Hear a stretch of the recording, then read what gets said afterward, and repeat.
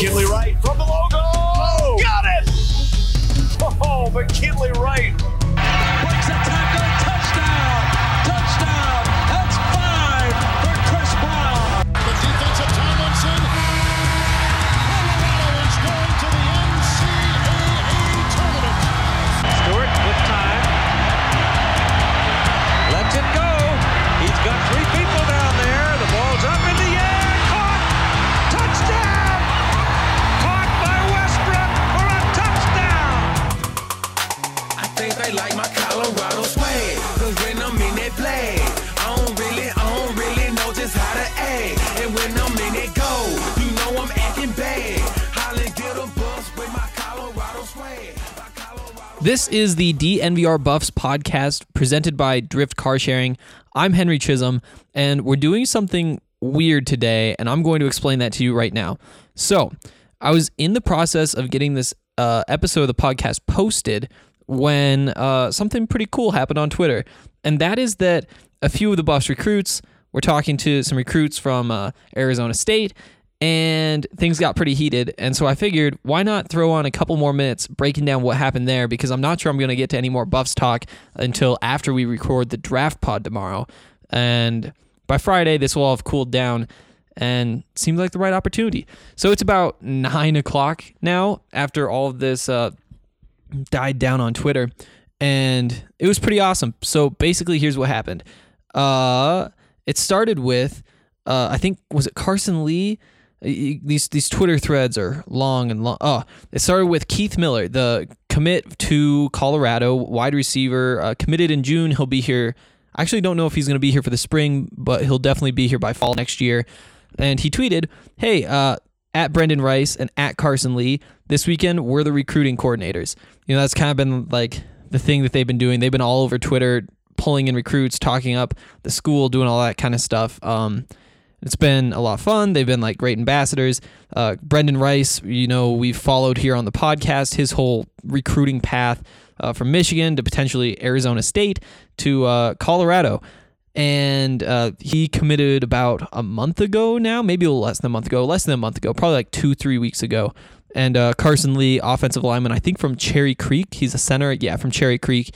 And another part of this 2019 recruiting class that's really exciting. But here's what happened. So Chad Johnson Jr., you may recognize the name Chad Johnson, son of former Bengal Chad Johnson, and then also formerly Chad Ochocinco Chad Johnson. He, or at least his son, went to high school in California, committed to Arizona State, and he responded, basically, let's be like Chad over in Tempe. And then things kind of spiraled, and it got a little more heated as we went along. It turned into mostly Keith and Chad talking, and, you know, it's typical stuff, like, like Chad said, chill, nobody would go to Colorado unless the other schools don't want you. Keith clapped back, said, you had 4 offers, bro, stop trying to clout chase. We not talking, we'll see y'all next year. Then there was a debate about how many scholarships he had. There was a debate about whose stats were better. There was a debate about all sorts of different stuff, and it was pretty awesome. You know, Carson Lee chimed in with the easy response, 34-31, which is the score that Colorado beat Arizona State by the way. All sorts of stuff everywhere. Brendan said, Brendan tried to like cool it down. At one point, I like early on, I just quote tweeted and said something like, you know, this like Brendan Rice, Chad Johnson Jr. beef is going to be fun to watch, something like that. And he said, no, it's not beef. I don't beef. I do my thing. You know, that kind of stuff. Then he posted like the "Why Can't We Be Friends" gif with a bunch of villains holding hands. And Chad said, you chose the wrong college. We enemies till the league. Yeah, so it was a lot of fun. And the takeaway there, though, for me at least, is that it's just so exciting to be following recruiting right now. You know, the way the season's gone, just seeing this kind of stuff happening, I mean, it's a lot of fun. It's a lot of fun. Like, harmless stuff, obviously. Like, if it got dark, then that's one thing. But this is going to be so much fun watching Brendan Rice, Keith Miller too, obviously, go back and forth with Chad Johnson. It's going to be 4 years, a lot of fun. And, the Buffs don't really have a rival right now. I mean, you have Colorado State, an in-state school, but that's not, can you really call it a rivalry when they should be winning every time? Nebraska, sure, but also they don't play all that often. They have a few years off, and they're in a different conference. Like, definitely a rivalry, but it's not one that we're going to get to see much of for at least a couple more years. Arizona State has that potential, especially with stuff like this happening. If all of these guys turn out to be who we think that they're going to be, it'd be a lot of fun to see how this can play out. I mean, obviously playing every year in the Pac-12 South. This year, close game. First Buffs road win in 17 seasons was in Tempe. There's still more tweets coming in, by the way. This stuff is just so much fun, and it's adding a little bit more life to the part of the season that feels kind of lifeless. This weekend, Stanford, obviously, a bunch of recruits coming in. You have Ashad Clayton coming in. All three of these guys, obviously, Carson, Brendan, and Keith are all going to be in town for that game. And it's going to be a lot of fun. It's a lot of fun. It's nice to see this kind of energy coming from the guys who are coming in, with the way that things have kind of turned and how the season has kind of gotten disappointing. You could see how it could have it could have turned them off. Oh, I just found one where Chad said, "You're trash. I get double teamed every game," when Keith brought up the stats. Oh, and another from Brendan right there. There's a retweet. It's a retweet. I turned on my Twitter notifications to make sure that I could cover this properly. Yeah, if you want to see it, definitely go check him out. Brendan Lewis. Chiming in, the quarterback commit. Just a bunch of exclamation points because Brendan tweeted Buff Nation, nothing else, all smoke, who's next? And tag Keith, Carson, and the other Brendan in it. This is, and Darren Cheverini just like that. I love the internet. I love the internet so much. All this stuff just happening live. This is what Twitter is supposed to be. That's why like the NBA is the best league, like getting to follow all this kind of stuff up there, but then I don't know. It's nice to see this kind of fun coming to Boulder. You know what happened? You know what makes this so cool? It's that Keith tweeted whatever he tweeted. You get the response from Chad. All of this kind of goes back and forth, and then it's not just Keith. Brendan chimes in. Other Brendan chimes in. The offensive line recruit Carson Lee, he chimes in. You know who we heard from Arizona State? Just Chad Johnson Jr.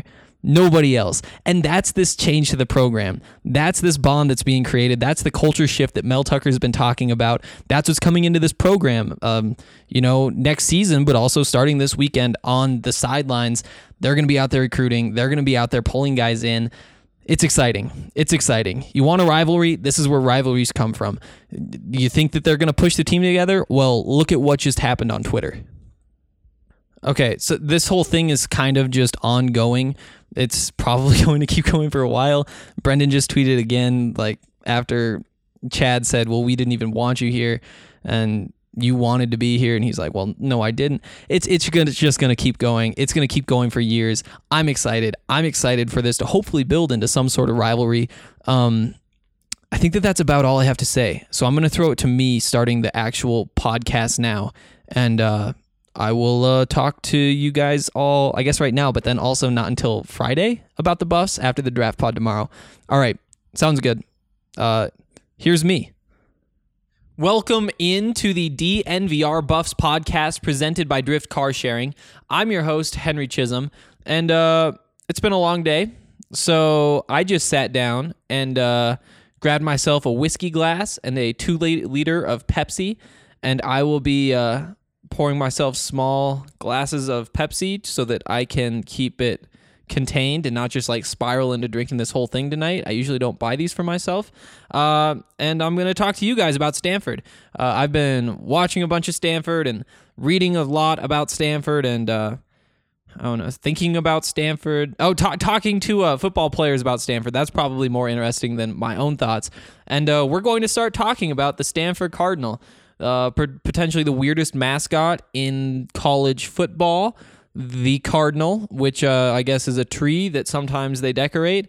Haven't dug too deep into that. We'll do that later in the week and make fun of them. But I'm excited to get into all of this with you guys today.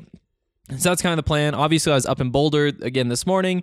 Had a chance to talk to Dylan Thomas, who got his first real college football reps on Saturday, and he was a breath of fresh air. You know, talking to people around this program, I don't think morale is too far down, but you can tell. I mean, people aren't as bubbly. It's a very serious, tense. It's easy to laugh and joke when you're winning, tougher when you're losing, and he was kind of a breath of fresh air. He was obviously excited to get in that game, and I'm excited to talk to you guys about him, about Tyson Summers, who we heard from today, about Stanford, and I think we got a couple comments. I took a brief look, and I think they're both about our new favorite guy, Antonio Alfano. Well, maybe not Sunny Rain's favorite, but a lot of our favorite guys, Antonio Alfano, and that's kind of what we're looking at today. Before we do that, I should tell you more about Drift Car Sharing. It's an incredible service. It's something that we should all be taking advantage of.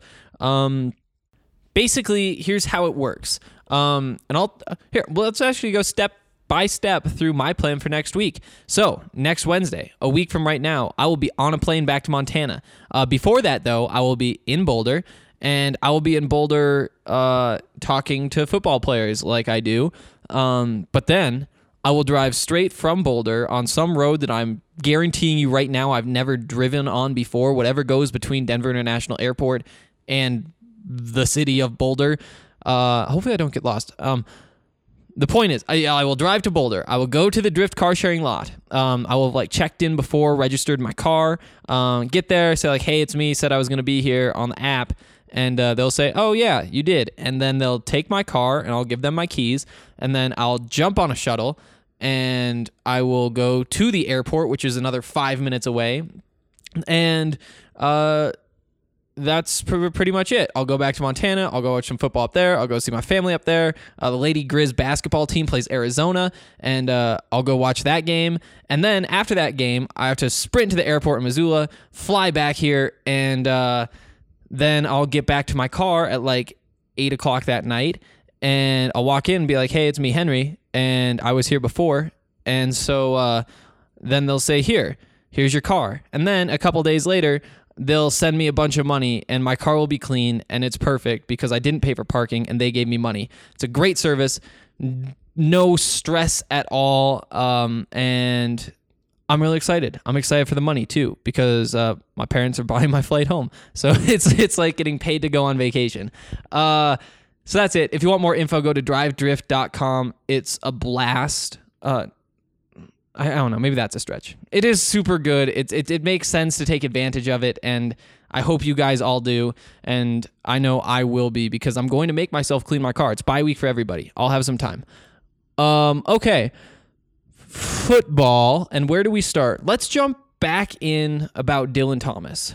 So, setting the stage. The Buff starting cornerback. We all know going into the season, the number one, Delrick Abrams, the senior, talented guy, somebody I think could have a shot in the NFL. I think he's probably a camp invite, and he'll have a chance to prove himself. Good cornerback. Behind him, who did we think was the number two? I think it was Mekhi Blackmon first. That's right. After he kind of tore up camp, a little bit undersized. He was solid. Was he perfect? No. But for a young guy, he did a lot of things that you'd like, and there was a lot to build on as well, and feeling good about the future.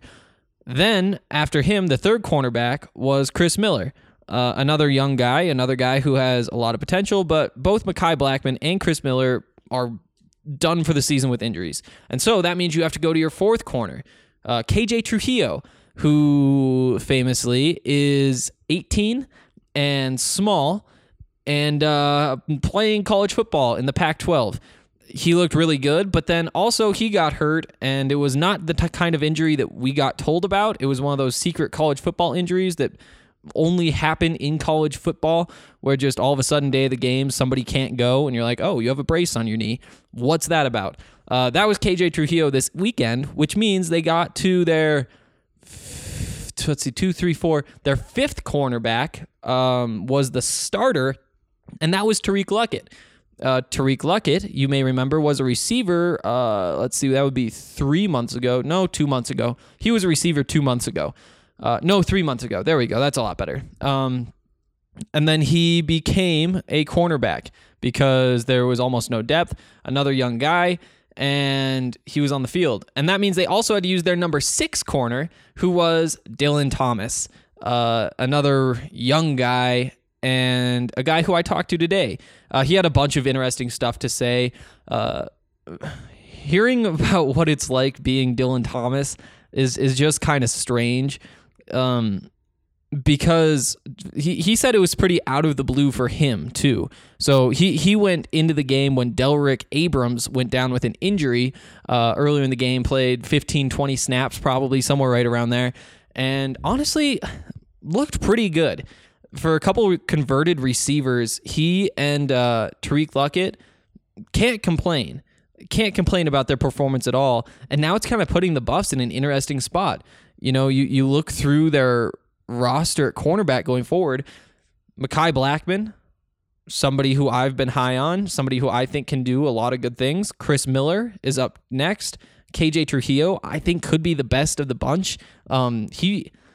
He's an incredible talent. I'll tell you right now, I will guarantee it right now, and I think I did this on last week's podcast too. It might be just like a weekly segment going forward, and we're just going to call it like Henry says KJ Trujillo is an NFL player.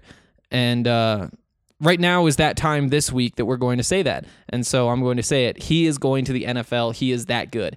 And then you also have these two new guys, Tariq Luckett and Dylan Thomas, looked good, especially when you consider that they were both receivers a couple months ago. That's a bunch of freshmen and sophomores, I guess a couple juniors. One junior?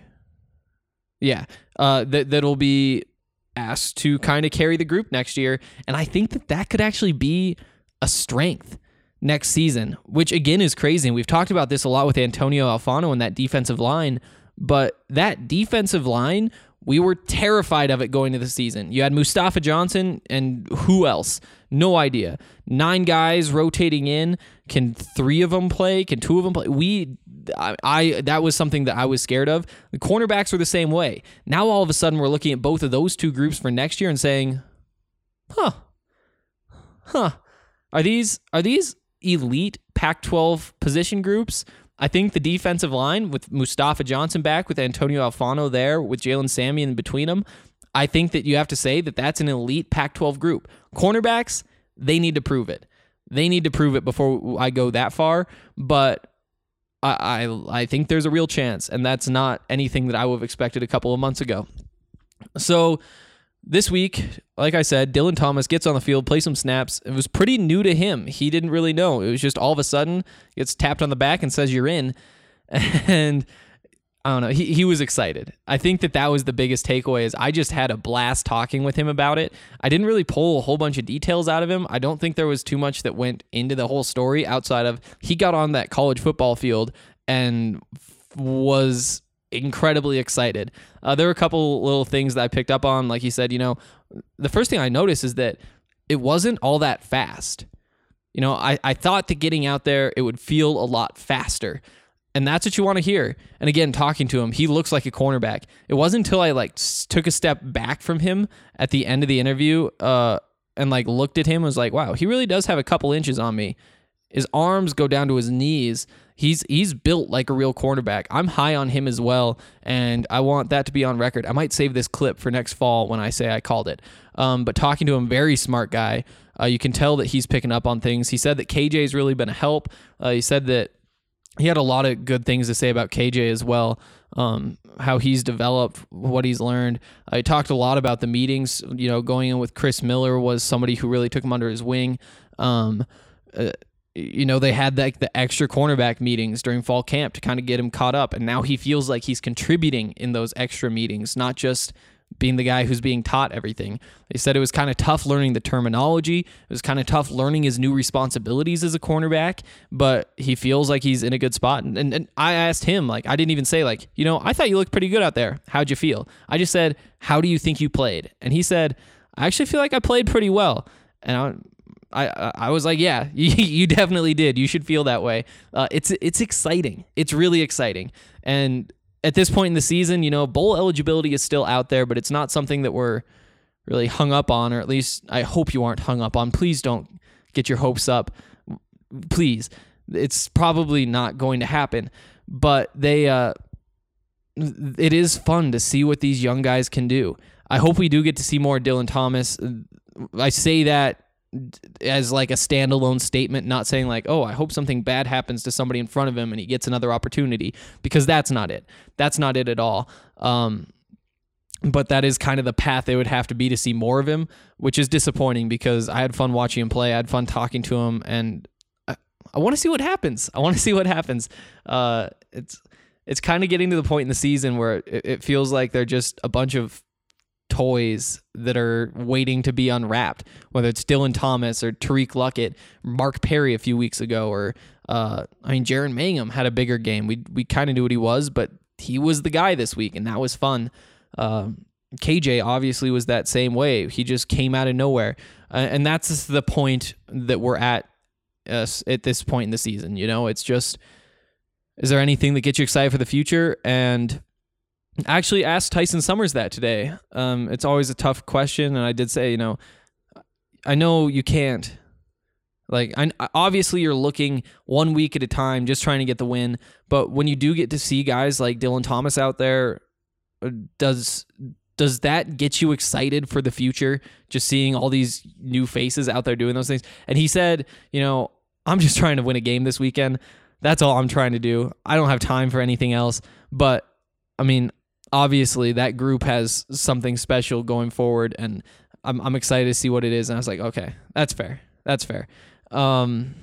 Yeah, I think we heard a little bit from Tyson Summers about Dylan Thomas, again, praising kind of the attention to detail in the meeting rooms. Same things we kind of heard from KJ Trujillo. It seems like that's a pretty healthy environment. And I still haven't actually met the defensive backs coach, but I would love to. I really like what I'm seeing. I would also like to talk to Tariq Luckett. I tried to talk to him today. I wanted to get both of them, but he had a lift right after practice and wasn't available, which is disappointing because I've actually tried to talk to him a couple of times, but he just has a packed schedule. That's what young students have that some of the older guys don't, and that's why we get to talk to the older guys a lot more. Was nice being able to actually talk to Dylan Thomas, though. Liked him. I liked him. I liked his attitude. But again, I think that I would also like to meet Tavares Tillman, that defensive backs coach, just to see where does all this come from. Tyson Summers also made another interesting point, talking about these cornerbacks, saying, Tariq Luckett, Dylan Thomas, these are both guys who were in those early I can't remember what the exact phrase is. It's the practices that they have just for the young guys. The development period, that's what they call it, development period, Mondays and Tuesdays, where they just focus on getting the young guys in, trying to get them better at football, and focus less on game planning for that week. The way he phrased it made me think that they had emphasized that more than he had seen at other places he had coached in the past. I don't know if that's necessarily like true. And I got down to the parking lot after he was at the podium today, and we were all asking questions, and realized, like, why didn't I ask about that, whether they're doing more development than he's seen at Georgia last year, Colorado State when he was up there.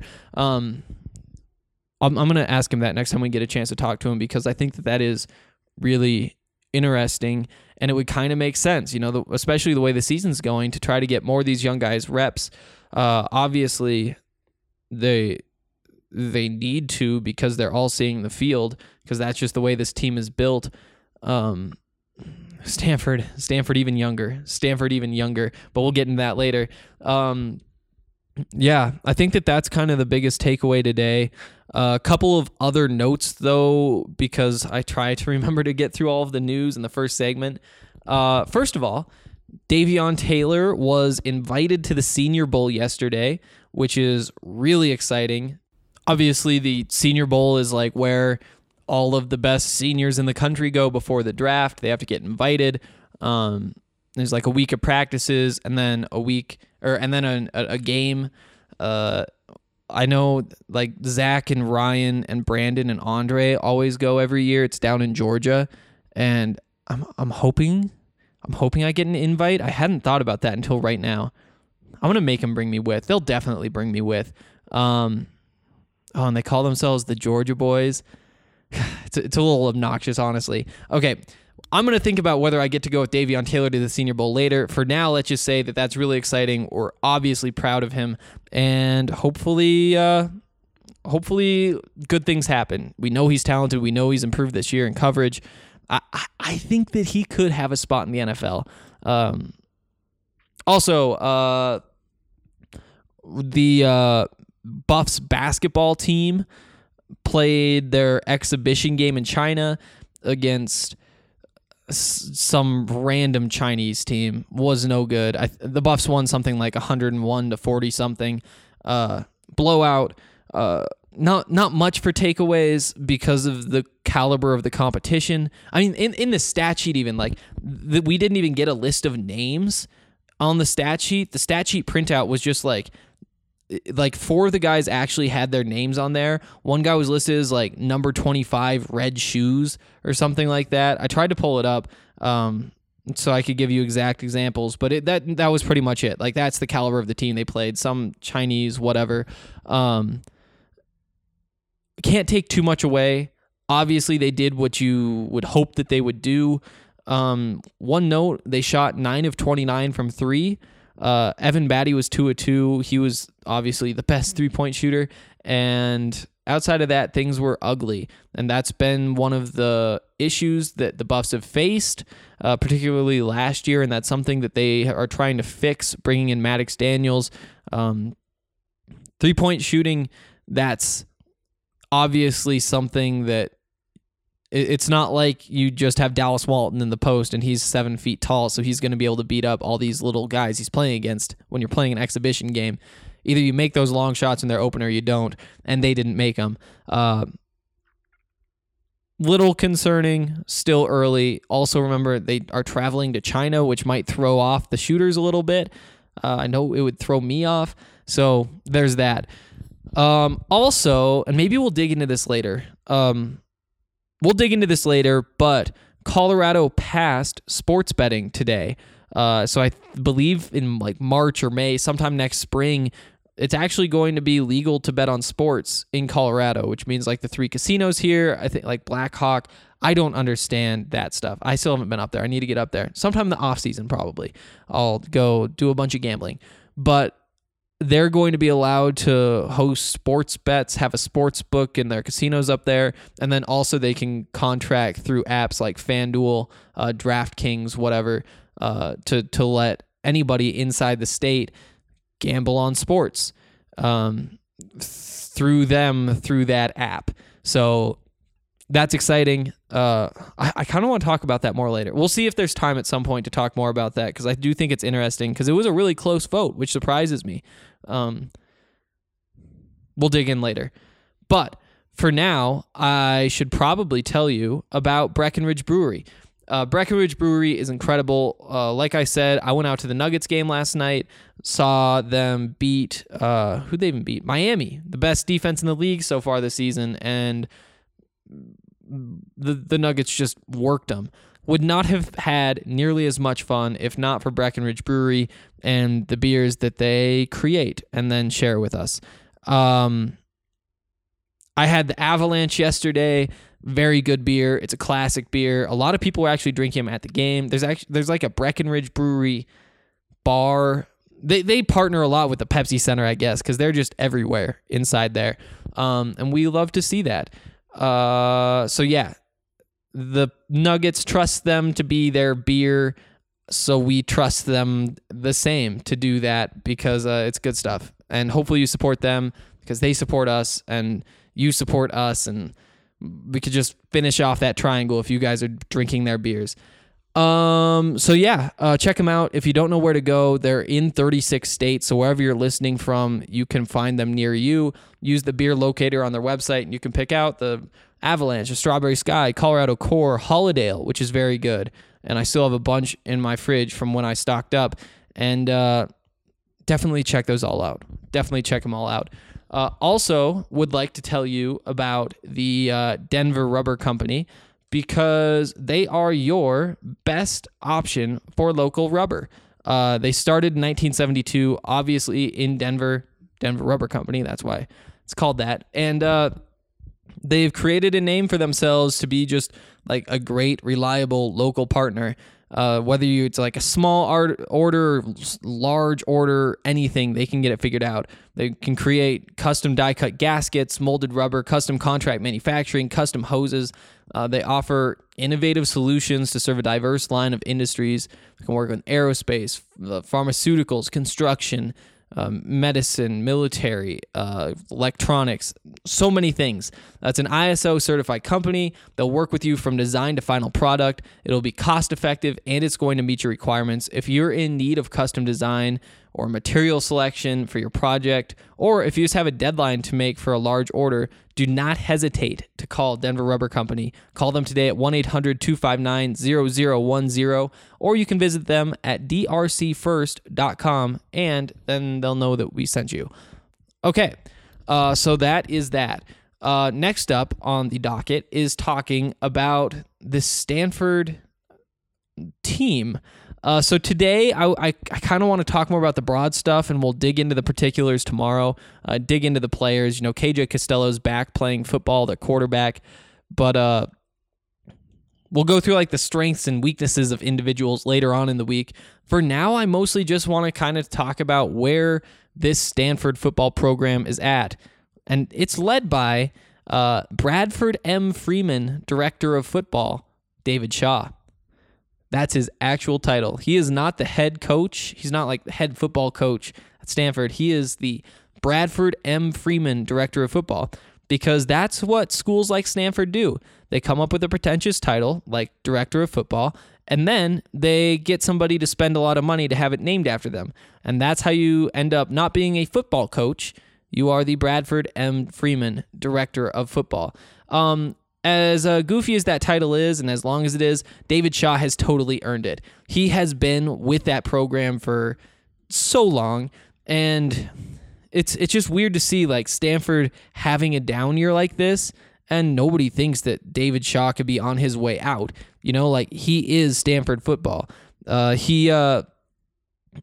He took over when Jim Harbaugh left. So he was the offensive coordinator, actually, when Jim Harbaugh was there. Started in 2007.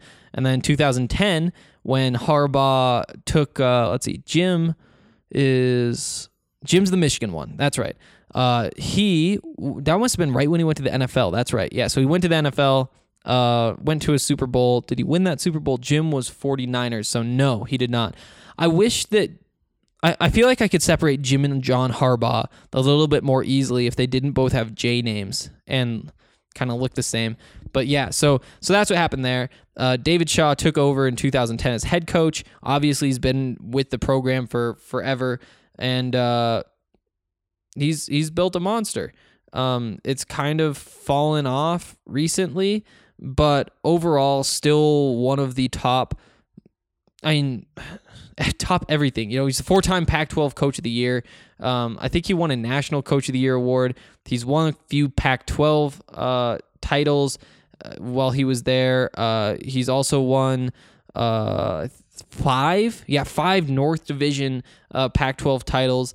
And the last couple of years have been rougher. They haven't been quite as strong for Stanford, but he is still totally safe because he's him. He is Stanford football, and they still play his brand of Stanford football, which is tight ends and running the ball and defense and the big guys up front. It's that classic brand of football, something that I think that Mel Tucker is trying to bring in. We talk a lot about how Mario Cristobal kind of led this SEC revolution in the Pac-12,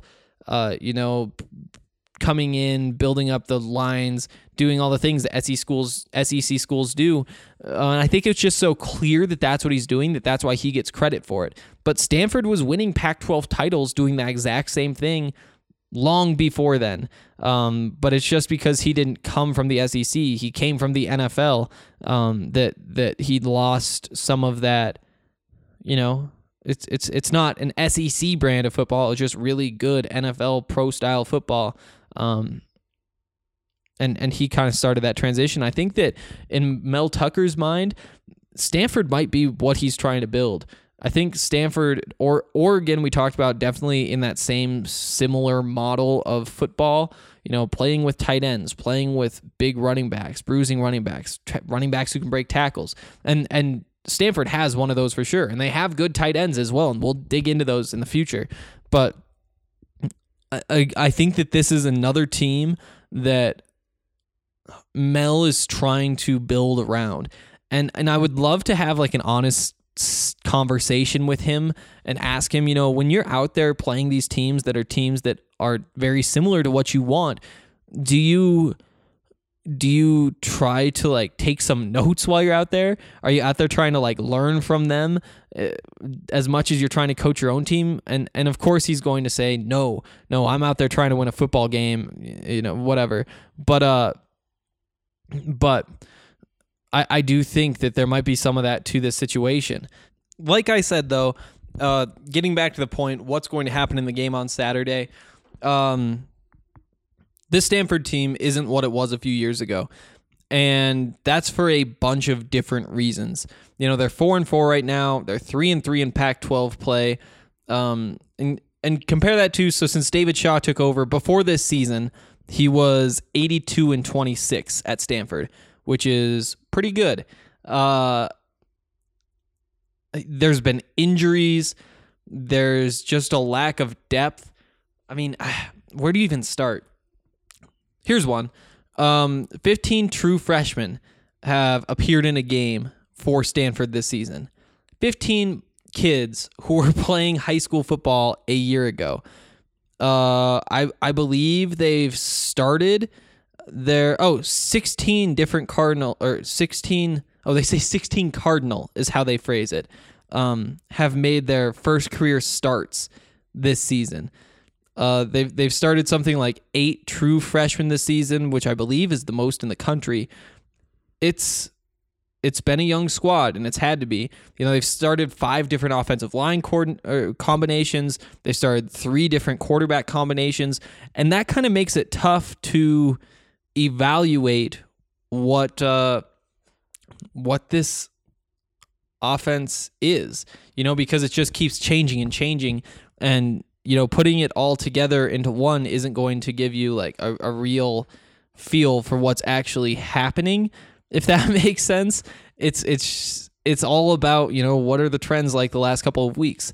And the trends are that KJ Costello, a pro prospect at quarterback, is back. And so you have to lean on the high side on these numbers. But, with that said, they're averaging 3.7 yards per carry this season. That's 11th out of 12 teams in the Pac-12. And they're averaging 6.5 yards per passing attempt. Again, that's 11th. It hasn't been a good offense, but there's so much potential for it to get better. It depends on which offensive linemen play. Depends on, we know KJ Costello's playing. He came back last week from injury. You just don't know what you're going to get. Defensively, the numbers are better. Pretty much they're just an average football team, an average defense. Again, there's a lot of youth back there, but the knocks on this defense are knocks that I feel good about for Colorado. Let's start with the red zone defense. 68% of the time when an opponent gets into the red zone, they score a touchdown. That is the second worst in the Pac-12. The Buffs have struggled in the red zone. They've struggled putting up touchdowns. They've struggled putting up field goals even, and they need to turn that around. They need to start scoring when they're giving themselves those opportunities. Stanford's a team that could give them opportunities. This is like a weakness on weakness battle right here, but it could be an important one in the game to see who can flip the narrative. Who is worse, the Stanford red zone defense or the Colorado red zone offense? And it's going to be important. They do have Paulson Adebo, who has come on recently. I think he has something like, does he have 2 interceptions the last 3 games? He's one of the best cornerbacks in the country, I think. A lot of people have him falling this year. They say he isn't as good, but that can sometimes happen to football players, especially cornerbacks, when things are they're tight. You know, you give up 0 touchdowns one season. It takes 2 mistakes to make this a significantly worse season. But he has come on recently. You know, he's a junior this year. He was an All-American as a sophomore last year. And then last week against he was against Arizona. They played last week. He picked off 2 passes. The week before, he picked off 1 pass. The week before that, he broke up 4 passes. He's done a lot of things for this team. It hasn't been until these last couple of weeks that he's really gotten the credit he deserves in the stat sheet for what he does. Obviously, if Laviska Shenault plays, that's your matchup. That's Paulson Adebo on Laviska Shenault all game. And honestly, I think that's going to be the toughest matchup that Laviska sees this season. Yeah, I definitely think that's the case. Who knows what Laviska's status is? We haven't heard anything. He isn't listed on the injury report. I don't know. I know nothing. I feel like I know less about Laviska Shenault's status than I have in months. Total toss-up to me whether he's a big contributor or whether he does what he did last week and sees almost no time on the field. I really don't like not knowing. But yeah, that's something that the Buffs kind of need to have, because that kind of takes Paulson Adebo out of the game. You know, those two would just neutralize each other. They would just, balance out. If all of a sudden you put Adebo on Tony Brown, put their number 2 on KD Nixon, you aren't feeling quite as good about this offense. You want the same way that if things were reversed, then Stanford would want Adebo to play so that they can neutralize Laviska Shenault. I don't know. It's going to be a battle if it happens. I hope it happens. It'd be one of the most fun, honestly, wide receiver cornerback matchups in the country this season, especially if Laviska's at full strength. But who knows if we're actually going to get it. So yeah, that's pretty much Adebo. He has what is it? I think he has 4 interceptions this year. Yeah, he has 4, matching the 4 from last year. He's a good football player. He's somebody that the Buffs are going to have to watch out for, and a game changer. Worth noting, the reason I wanted to get onto this topic is that the Stanford defense has struggled forcing turnovers. That's part of the reason for the poor red zone defense rate, just because that's one of the easiest ways to get a stop, especially in those tight spaces, is you just pick off a pass. You force a fumble. They aren't getting those. Adebo's kind of going off, and he has in the last couple of weeks, and that's something that could help them in that regard. We'll see if that happens on Saturday. I think that's a good start. I think that's a good start on Stanford football, and we're definitely going to talk more about them this week, but I do want to get to the comments. I want to get into more of the sports betting stuff, and we'll do both of those things after we talk about Strava Craft coffee. Strava Craft is a CBD enriched coffee that is changing lives. It's not psychoactive. That's THC, not CBD, but it does so many great things for you. It can fix IBS. It can fix back pain, anxiety, all sorts of stuff. People have found that Strava Craft coffee has helped them out. And that's why we wanted to partner with them, so that we could pass that on, so that you guys would check it out, and then you trust us more. That's how we pick all of our partners. It's good coffee. It's a great value, especially if you buy it with the code BSN2019. You can get 20% off, and they'll ship it straight to your door, which just makes it even better. So check it out, whether you want to try CBD, whether you use CBD and want to try it in a different form, or whether you aren't really caring about CBD at all and just want cheap coffee. You can get 20% off with the code BSN2019, and you don't even have to work to get it. They ship it right to you. Okay. Time to get into the questions, the comment section from yesterday's show.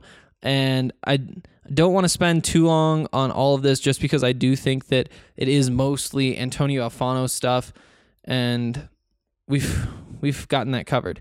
Okay, Sunny Rain chimes in. Regarding Alfano, what I see is a guy who quit on a program that was going to bring him massive weekly exposure, a team that's on autopilot for the playoff every season, a place where his supposed dominance would get the most hype, top-flight coaching, and likely lock him in safely as an early-round NFL prospect. All the things that a kid wants when they choose a school like Alabama. And what did he do? He chose to transfer to Clemson. Oh, wait, no. Ohio State. Oh, wait, no. LSU. Oh, wait. None of these top-tier programs. Say what you will, but clearly Alfano decided he'd rather deal with a small pond with smaller fish over a big one with a lot of bigger fish. You can take that however, but clearly he doesn't want any part of those types of football programs at this point, and that most definitely doesn't scream Godzilla to me. Yeah, I mean, a lot of things play into all these decisions. Of course there are going to be reasons to think that you would want to go to one of those big schools. I personally think that that's probably your best bet, even if it means you're not going to see the field quite as much early on, which, I mean, Alfano dressed for 2 games. We were talking about today, Adam Munsterteiger, Brian Howell, Justin Guerrero, everybody else, Guerrero, there we go, who covers the team on a daily basis and is out there with us. And just laughing at people saying, you know, he couldn't even crack the 2 deep and he's this highly rated. It's too much. Like, it's the Alabama 2 deep. Like, sure, he's a 5-star, but guess what? The guy in front of him is a 5-star too. And for me, I think that I would still want, I think that there are a lot of positives to sticking it out and saying, you know what? I'm not going to play much my first year. I'm not going to play my first year. I'm going to rotate in my second year. Maybe I'm a starter my 3rd year, my 4th year. Who knows? But that's kind of the Alabama model because they just have so many of those guys that they filter through. I think that could definitely help with longevity, especially at a place where Alabama, where NFL talent evaluators just accept that that's the process. You know, if he couldn't get on the field somewhere else, then they'd be concerned. If he only had 1 year of production somewhere else, they'd be concerned. But because it's Alabama and it's just so established that they have that type of talent and that everybody has to rotate through, everybody has to wait their turn, all of those side concerns just go out the window. So even if he isn't ready until the 3rd year and that's why he isn't playing, it still just looks like he's waiting and biding his time. There are a lot of reasons to, again, his health too. Not putting 3 years, 4 years of tread on his tires, instead just showing up for 1 season, 2 seasons, whatever it may be, that just helps you down the road. And I think that there are a bunch of reasons to stick with a school like Alabama, a school like Clemson. On the other hand, maybe he wants to play football and doesn't want to have to wait until it's like his turn. He's the best 5-star that they have. Because I don't know. I can see a bunch of reasons to choose anywhere. I think that having Mel Tucker here absolutely helped. Obviously, Mel recruited him to Georgia, failed, obviously, but this is a complex issue, and a lot of things play into it. And it could be that, yeah, he just isn't good enough to land in Alabama. He isn't going to be a star at Alabama. He's going to look like just another guy. Or it could be because he just thinks that Boulder's a cool place and wants to spend more time here. And as an 18-year-old, that's more important to him. You know, there's so many different ways that all of this could pan out. He might not just be thinking about what is best for my NFL career, what is going to get me drafted. It could be, I like Mel. I like the way he runs this program. It fits me. And also, I think Boulder's a cool spot, and I want to live in Boulder. I think that there are a bunch of people coming in here who will make this a winning program. Maybe not make it in Alabama in a few years. That'd be a stretch. But, make it a contender for a Pac-12 title. I don't know. There's a lot that goes into it. The best thing you can probably be is a 4-year star at Alabama, and he just took that off the table for himself. But there's still plenty left on the table, and I don't think there's necessarily anything wrong with that. Antonio Alfano, he might just like being a guy who gets more attention from the coaches, because that the coaches are going to be spending as much time getting him in shape, getting him to be the best he can be as they can, because they know he's their team for the next 4 years. Whereas Alabama, just another guy. I mean, again, he was their number 1 recruit, but there are a lot of good football players at Alabama. Maybe he wants more individual attention. Maybe he thinks that, Jimmy Brumbaugh is somebody who will just focus on him so much that he'll become a better football player just because he's getting that sort of attention instead of fighting for it with Alabama's defensive line coach. A lot of things have to play out. There's another comment too. Another comment from Sunny Rain that says, the best thing that comes out of this transfer is that Mel Tucker in this program is in the news. And once again, Mel Tucker is a boss recruiter. No matter how things play out for Alfano, players are undoubtedly talking about Mel and CU. Then he gets into basketball. We'll get into that later. Yeah, that's a very clear, tangible benefit that we know that the Buffs are getting. Does Alfano bail before the season? Could happen. Wouldn't be a huge surprise. It would be a surprise, though. I do want to say that would be a surprise. I think he's going to stick around. I really do. And I think that he's going to be a big part of this football team. But that all of a sudden you're getting that attention because they bring him in. I was listening to Altitude Radio. I rarely do that, but I kind of caught up on all the podcasts. The Avs are losing, and so I didn't want to listen to the DNVR Avs podcast because that would just make me sad. I've listened to a bunch of Nuggets podcasts recently, so I was like, okay, I'm just going to take a break. And obviously, Broncos, it's a great podcast, but it's also the bye week for a bad football team. I was like, you know what? I'm going to take this opportunity to I forgot about the Rams. CSU. Whew. Obviously, no. But I was like, okay, I'm driving up to Boulder. Might as well see what's going on. What's the story from people who aren't my people? And Altitude was talking about Mel Tucker bringing in Antonio Alfano. And it wasn't a long time they talked about it, but it's good to get that kind of attention. It's good to get that kind of attention locally. It's good to get it nationally, which they're also doing. Mel's everywhere. Mel has a great reputation with a bunch of the media, pretty much any media he talks to. It seems like every week before the game, after whoever's broadcasting the game has their sit down with Mel to talk about what's going to happen, all that kind of stuff. They end up sending a tweet saying, wow, Colorado is in great hands. Mel Tucker is going to turn this thing around. He's going to turn them into contenders. And that's so exciting. And I think they're right.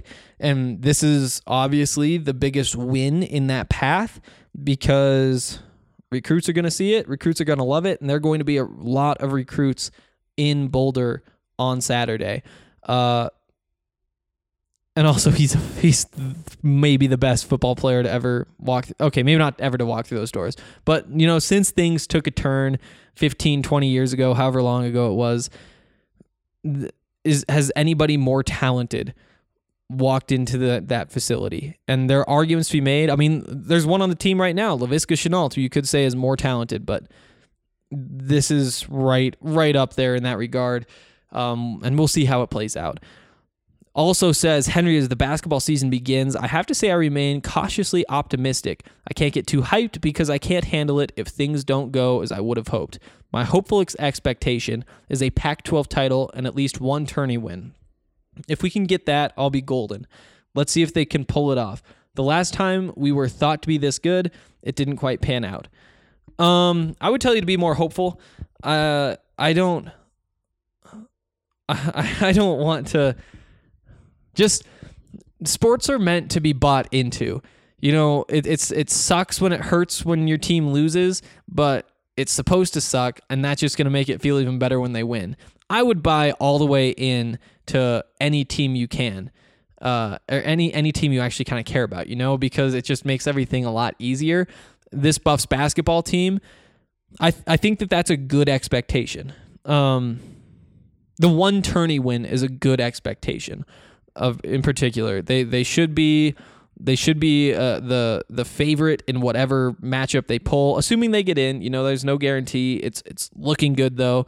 They might not win the Pac-12 title, but unlike the Big Sky Conference, which I cover, you don't have to get into that tournament. And also, there's a good chance they could just draw whoever wins the Big Sky.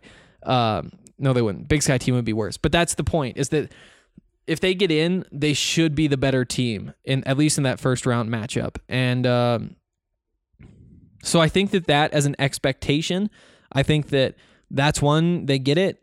You say, yeah, you should probably do that. They don't get it, you're disappointed. Pac-12 title, like you said, that's a hopeful expectation. I think that there are, 2, 3, 4 teams. Let's call it 3, maybe 3.5 teams that have about the same odds, in my opinion, of winning the Pac-12 title. And what does that mean? It's like a 1-3, 1-4 shot. 30%, we'll call it, that the Buffs win. I don't know if that's a fair expectation. I think expectation has to be like 60%, 70%, like maybe more. Maybe it's 75, where you're just saying, you know what, you are supposed to be this good, so be this good. I don't know if the Buffs are supposed to be Pac-12 title good. They're right in the mix for sure. They should be definitely competing for the Pac-12 title. If they aren't, if they're a team that nobody's really expecting to win when it comes to tournament time, Pac-12 tournament time, then you should be disappointed for sure. Making that the expectation, I think it's better goal than expectation is how I'm going to say it. And then in the NCAA tournament, I think 1 win is a good expectation. 2 wins is a good goal. And anything beyond that, you just never know who's going to win those games. I think the Buffs are going to have a good shot against anybody who isn't one of the 5 to maybe 10 best teams, just because I do think that gap kind of does exist. But still, you never know. You never know at all. Kansas is going to be a massive barometer, and that's only a month. Is that a month from today? I think it is a month from today, a month from Wednesday, that they play Kansas at Kansas. We'll see what happens there. Of course, they do play Arizona State Friday night. I think I said Arizona State. That's what I meant to say, at least. At 9:30, and we'll be bought in. That's going to be a fun one. Before we get out of here, I do want to talk a little bit more about the betting thing, because that's big news.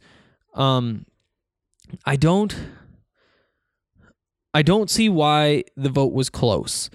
A lot of people are saying it's because of the way it was worded, and I think that's fair. It did start with saying we shall raise a tax or something like that, and that obviously scares people away immediately when they see tax.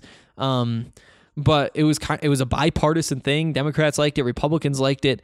They worked together to word it properly so that it would get passed. Wasn't contentious. Really, none of the big political groups tried to stop it. I think there was one clean water group that didn't like that the money to fix the water was coming from bettors instead of the oil industry, maybe, or I think they might have just said polluters in general. We don't have to dig into all that, but I do think there's a reason they were the only ones who were super upset about it. But yeah, it came down to the wire, but it's strange. And I think that part of the reason that it was close is that there are some misconceptions. It's kind of tough to draw comparisons. So how it works basically is that there's a 10% tax on casino profits from bettors.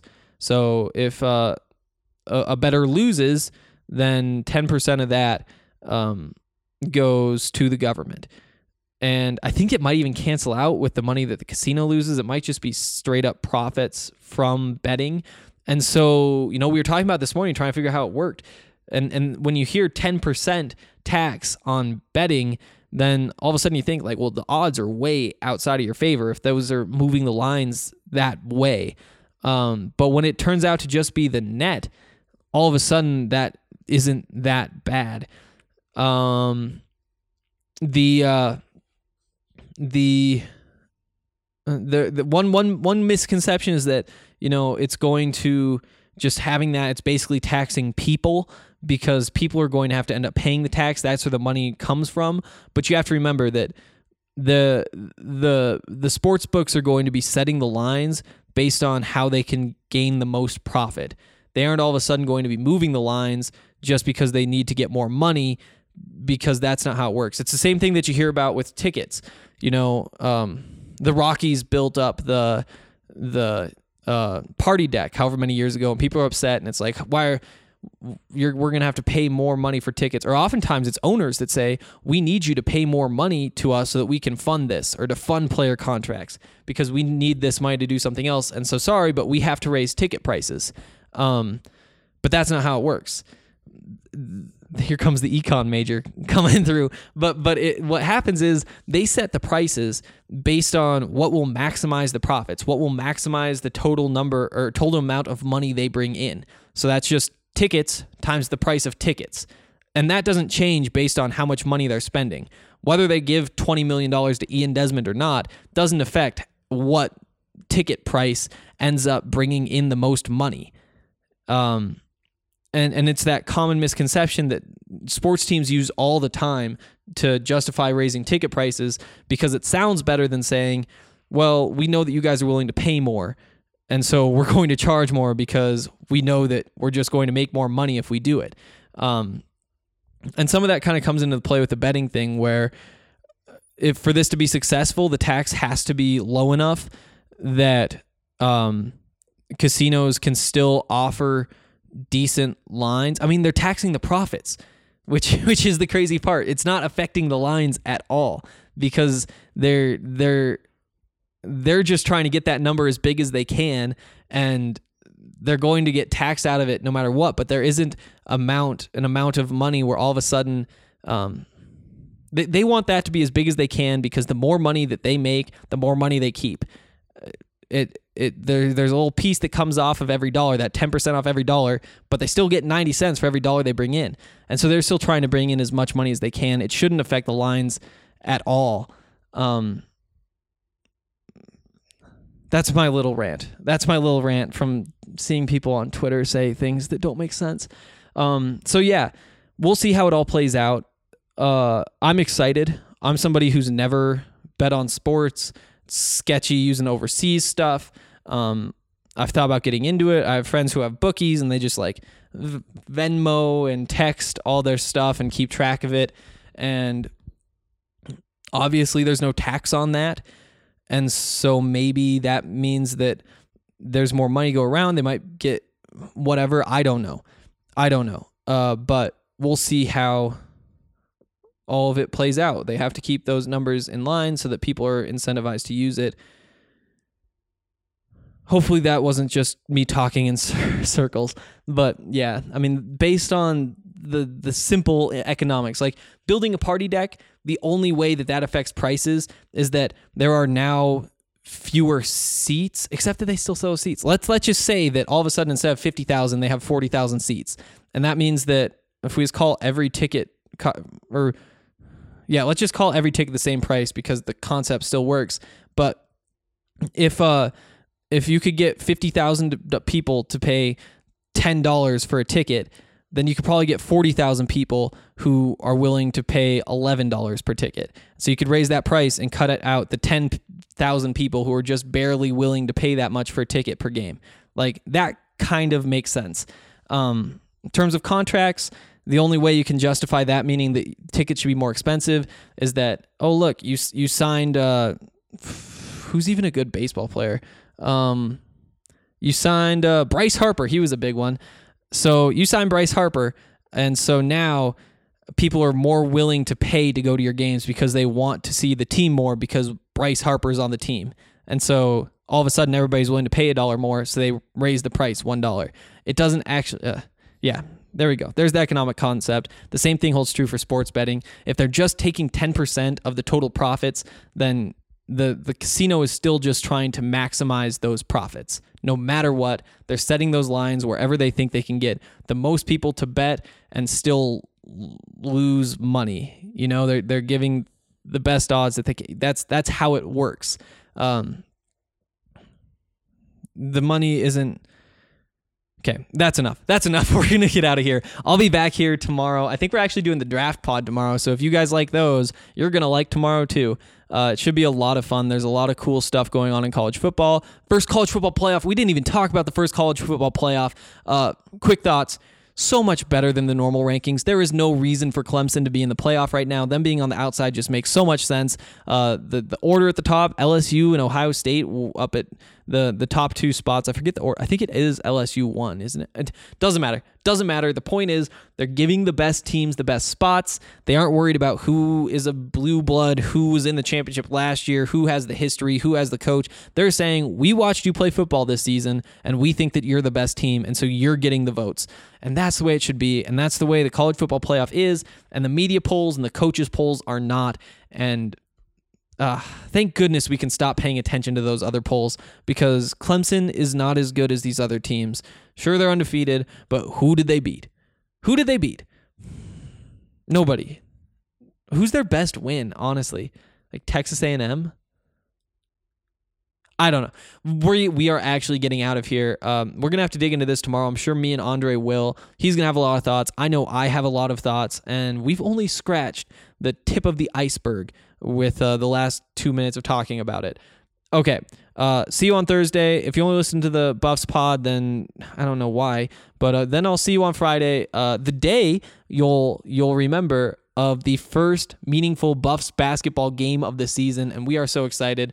And yeah, talk to you soon. Bye. I think they like my Colorado swag, 'cause when I'm in that flag, I don't really know just how to act. And when I'm in that goal, you know I'm acting bad. Holla, get a bus with my Colorado swag. My Colorado swag, my Colorado swag. I think they like my Colorado swag. My Colorado swag, my Colorado swag. Might not swear, I think they like my Colorado swag. My Colorado swag is pushing 180. Speed and pad competition, see you later, baby. Colorado Army with soldiers like the Navy. And boat is where we station, patiently awaiting. When I hit the field, it's so hard to behave. I'm Colorado swagging as the crowd do the wave. Look into my eyes, I can tell that you afraid. 'Cause you know we finna hit ya.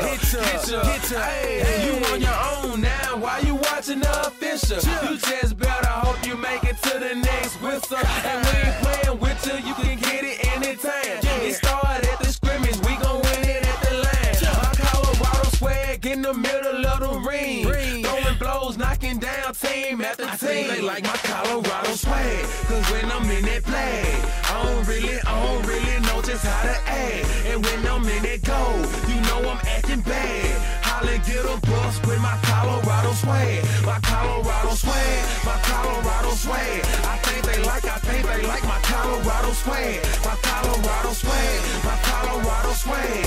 Might not swear, I think they like my Colorado swag. Have you ever seen around? I'm Boulder, Colorado. Buffalo is what I am. All the teams come and follow. When I start hit the field, the opposing crowd swallow. 'Cause they know I'm about to kill. He gon' feel that tomorrow. Whole team full of warriors. Got me feeling tribal. Big 12, here we come. We ain't worried about a rival. If you want it, come and get it. We'll wait for your arrival. When you hit this frozen field, man, it's all about survival. Pray you make it, yeah, you better bring your Bible. Crack back, blind side, flat line, no revival. Get them bucks, mess them up, we say we got them. If we don't, then we'll get them. When we see them, then we have them. Like my Colorado swag, 'cause when I'm in that flag, I don't really know just how to act. And when I'm in that goal, you know I'm acting bad. Holla, get a bus with my Colorado swag. My Colorado swag, my Colorado swag. I think they like my Colorado swag. My Colorado swag, my Colorado swag. Man, I swear, I think they like my Colorado swag. I think they like like my Colorado swag. Cause when I'm in that flag, I don't really know just how to act. And when I'm in that gold, you know I'm acting bad. Holla, get a bus with my Colorado swag. My Colorado swag, my Colorado swag. I think they like my Colorado swag. My Colorado swag, my Colorado swag. Man, I swear, I think they like my Colorado swag.